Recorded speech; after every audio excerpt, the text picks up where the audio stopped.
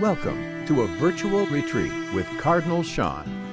Christ, our light in the darkness. Today's episode, Mercy and Forgiveness. The parable of the prodigal son helps us to glimpse the mercy of God. It's the story of the anatomy of sin and evil disguised as something good, the liberty of an individual's rights to his inheritance, the disguised ingratitude of a young man who wants to make his life without the Father, without God. In this parable, there's a moment of discovery. The money runs out, life is no longer fun. We see how sin does not bring happiness, only emptiness. But grace touches the heart of the sinner, and he desires to return to the Father's house. The prodigal son begins rehearsing his lines, what he's going to say to Dad when he gets home. He's like that young man waiting in line nervously to go to confession. Father, I have sinned against heaven and against you. But the most beautiful part of this parable is where the Lord describes the old man, the father searching the horizon, waiting and hoping that the son will return. And when he sees him far off, he runs out to meet him. The boy is dragging his feet, walking slowly. The mercy of God is always swift, even when our repentance is very, very slow and only walks with leaden feet. Oftentimes we forget the context of this parable. This parable actually is addressing the response of the Pharisees who criticized Jesus for eating with sinners. As I always say, the Pharisees always criticized Jesus' dietary practices, which were eating with sinners. The parable could have been entitled, The Story of the Elder Brother, who's the one who really represents the Pharisees.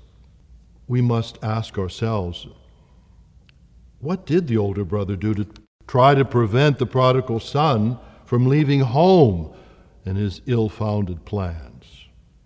The older brother is very quick to judge and condemn his younger brother, trying to dissociate himself from him. He says, that son of yours. But the attitude of the father is to go out and seek and to bring his sons home, whether it be the prodigal son returning from his squandering the inheritance that he'd received, or the older, hard-working son returning from the field, but indignant when he realizes that his father is celebrating his brother's return. The father shows mercy to the prodigal son and tries to teach mercy to his other son. He says, you are always with me. Everything I have is yours. But your brother was dead, your brother, and has come back to life. Rejoice. A contemporary Irish author, Brian Moore, wrote a novel which contains a rather amusing scene describing an encounter between the parish priest and one of his worldly parishioners. Her name is Mrs. Brady, and she's the owner of what the Irish call a bad house. It seems that Mrs. Brady is getting on in years and beginning to think about returning to church and cleaning up her obituary, as the Irish say. And she heard that the pastor was taking up a collection to install a new communion rail in the church. So she went to the priest and she said, Father, I'm here to tell you I'm going to pay the entire expense for the new communion rail. The pastor immediately recognized her and was filled with holy indignation and said, Madam, do you think for one moment that I could allow the good parishioners of St. Philomena's parish to come and receive the body and blood of our Lord Jesus Christ, resting their elbows on the wages of sin and corruption? Mrs. Brady simply looked calmly into his eyes and replied, Father, where do you think Mary Magdalene got the money for the perfume that she used to wash Jesus' feet? It wasn't selling apples. Well, the moral of the story is indeed Jesus was the friend of sinners. He received those that no one else wanted to receive. He was friend of publican and prostitutes, of Zacchaeus, of Levi, and of many persons whom the respectable people would have nothing to do. Jesus calls them to conversion. He calls them to friendship. He calls them even to ministry. And often he celebrates their change of heart with a feast or a banquet. The gospel is full of conversion stories. Jesus says there's more joy in heaven over one sinner who repents than over 99 just. The good shepherd leaves the 99 sheep to go in search of the one lost sheep. Today we would probably say, well, the lost sheep can be a tax write-off or an insurance claim. But for Jesus, that lost sheep was the priority. Pope Francis is often challenging us to go in search of those on the periphery, those who are forgotten, rejected, far away. It's bad enough that Jesus has this attitude, but what's really alarming is that he expects us to be of like mind. In the parable of the unjust steward, Jesus talks about a man who owes a fortune to his king. In today's money, he would have to win the jackpot at the lottery several times to be able to pay back the millions that this man owed. He goes to the king and he pleads for clemency, and the king forgave him everything. But as soon as he leaves the king's presence, he runs into a colleague who owes him 1 denarius. That's 1 day's wages. And although the man pleads for mercy, he threatens him and throws him into debtor's prison. How many times we are like that unjust steward? God has forgiven us so much. And how many times are we unwilling to forgive each other the petty offenses that we inflict on each other? Jesus is letting us know that the minimal requirement for discipleship is to be ready to forgive each other. Be perfect as your heavenly Father is perfect. He makes his sun shine in the good and the evil. He sends his rain equally on the just and the unjust. And when Jesus teaches us how to pray, he includes a very dangerous petition in the Our Father. We have to think long and hard before we pray. Forgive us our trespasses as we forgive those who trespass against us. Is that really what we want? Jesus is telling us that we must pardon the way that God does. A certain existentialist by the name of Anouilh wrote a play based on this dangerous petition, forgive us the way that we forgive others. And he called it The Last Judgment. And the play opens with the souls of the just and the righteous standing outside the pearly gates waiting to get in. And suddenly, amidst all of their expectation, a rumor begins to circulate that, well, God is going to forgive the other people. Well, they became indignant.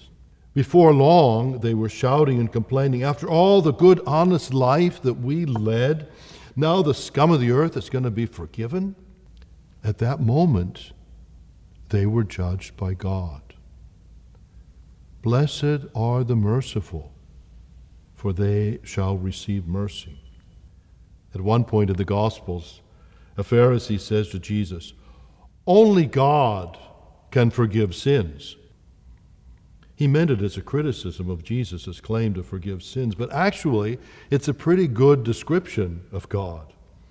Only God knows how to forgive sins. It's said of we Irish that we don't get mad, we just get even. And Irish Alzheimer's is when you forget everything but the grudges. They also say women forgive but don't forget, whereas men are often so self-centered that they forget without taking the time and the trouble to forgive. Human forgiveness is often a very, very unpleasant experience, a bitter memory. The superiority, the condensation of the one who's pardoning often crushes the one who's receiving that pardon. There may be forgiveness, but no consolation or encouragement. Whereas when God forgives, He forgives us, as the Holy Father says, with a caress. He doesn't humiliate us. He humbles Himself. The father of the prodigal son doesn't want to hear one more word about the whole episode. He simply wants to have a banquet. Only God can transform pardon into something glorious to remember. God is so happy to absolve us, those who give Him the joy of forgiving. He treats us not as difficult and disagreeable children, but as children who are pampered, encouraged, and understood. And we could say, oh, felix culpa, happy fault. If we weren't sinners and didn't need pardon more than we need bread, we would never have any way of imagining how much and how deep God's love is for us. In the conversion of Saul, who's St. Paul, and Levi, who becomes St. Matthew, Jesus surprised them in the very act of sinning. Paul is persecuting the church, following the Christians on the road to Damascus. Levi is charging taxes, exploiting the poor. And in those moments, God forgives them, calls them to conversion, and makes them disciples. He calls them from sin to fidelity to ministry. Matthew leaves the piles of money in the tax collector's booths where he's been exploiting the poor, and he goes and he celebrates a banquet to mark his conversion. Imagine someone saying, well, what's that party over at so-and-so's house about? And being told, oh, he just went to confession and he's celebrating. Well, that's what happens in the Gospels. In the episode of the Gospel about the woman caught in adultery, we see how they tried to discredit Jesus, bringing him an adulterous woman and asking if she should be stoned. And our blessed Savior, who reads their treacherous hearts, says, let he who is without sin cast the first stone. And afterwards, Jesus begins to write on the ground with his finger. No, it's the only time in the Gospels where we see Jesus writing anything at all.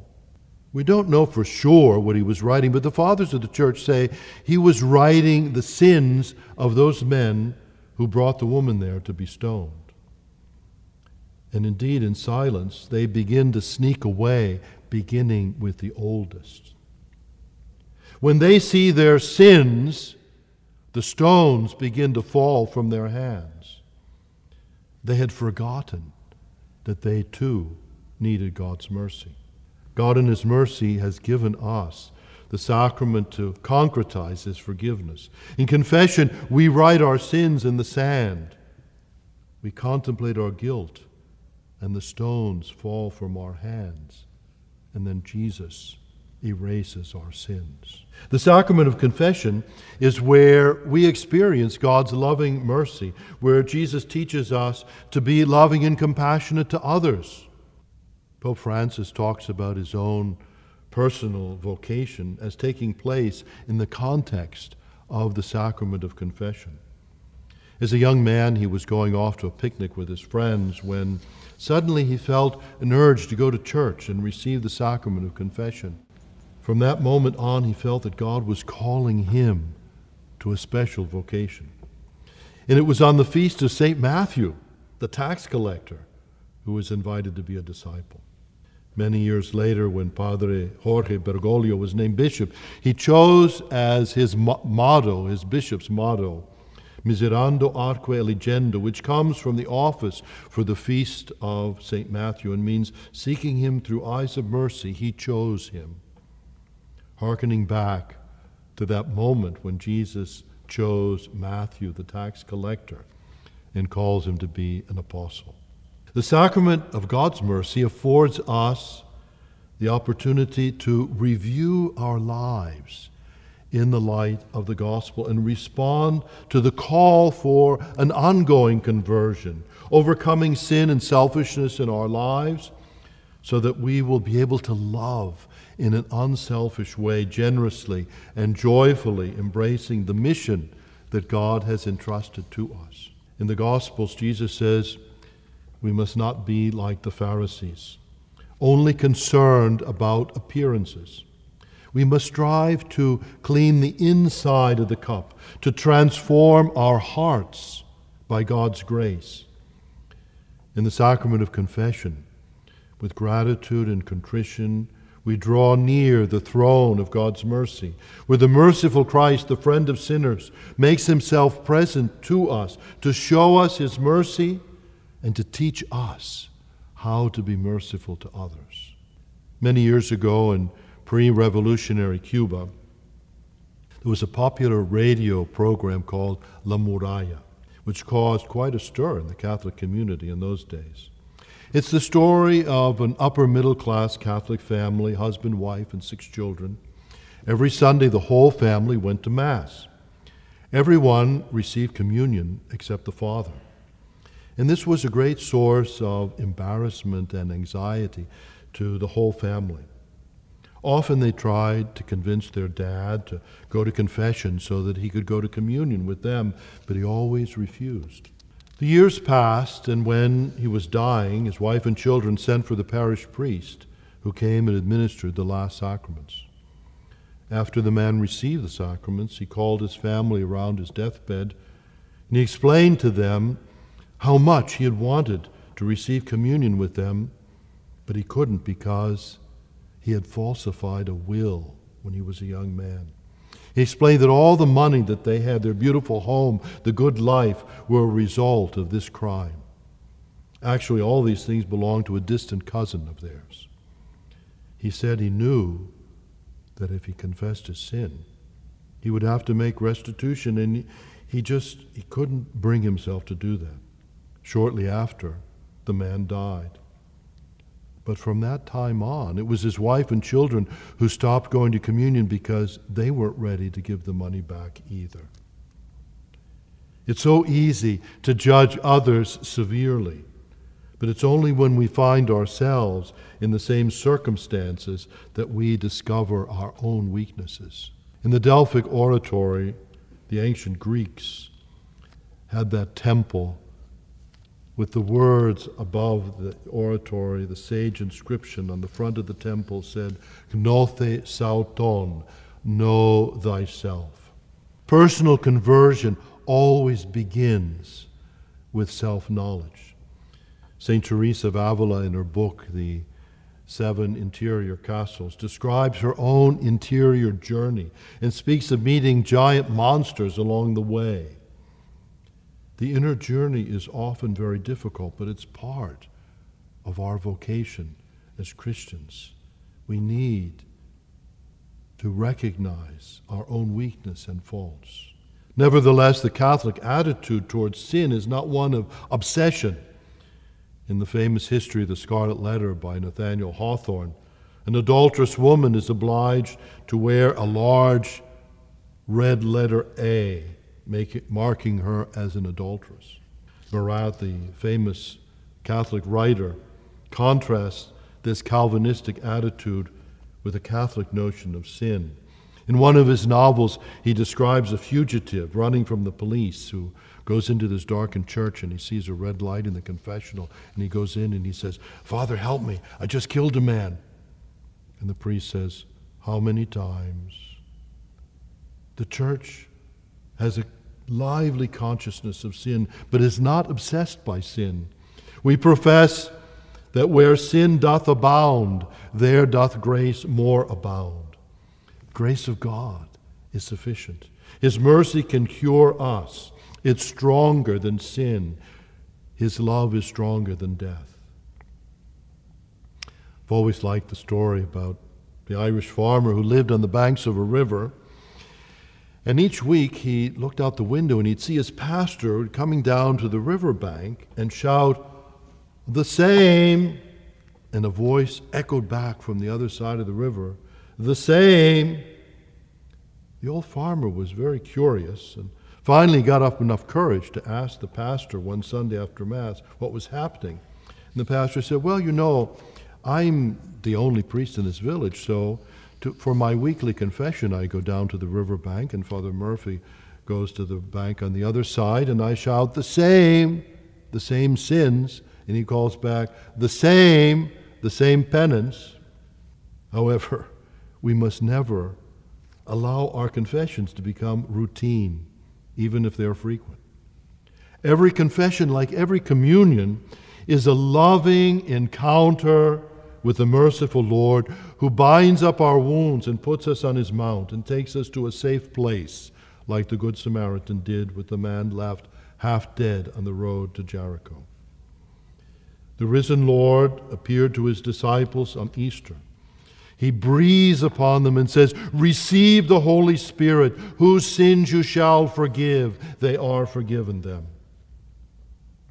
We must learn to love the sacrament of God's mercy, where the Lord is always calling us to deepen our conversion, to grow in our capacity to love and to serve, to be more generous in fulfilling our mission in the world, in a world where there are so many divisions, so much hatred, so much racism, so much envy. We need the peace and reconciliation that Christ brings to the world. In the sacrament of his mercy, we learn to be instruments of peace that the world, so tragically divided and so hungry for mercy and love, needs. Bless the Lord, for he is good, for his mercy endures forever.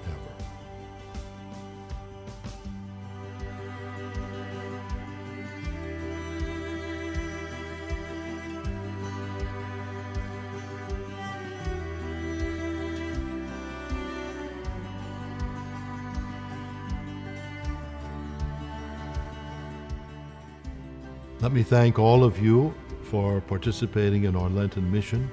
I hope that you will tune in tomorrow. God bless you. Good night.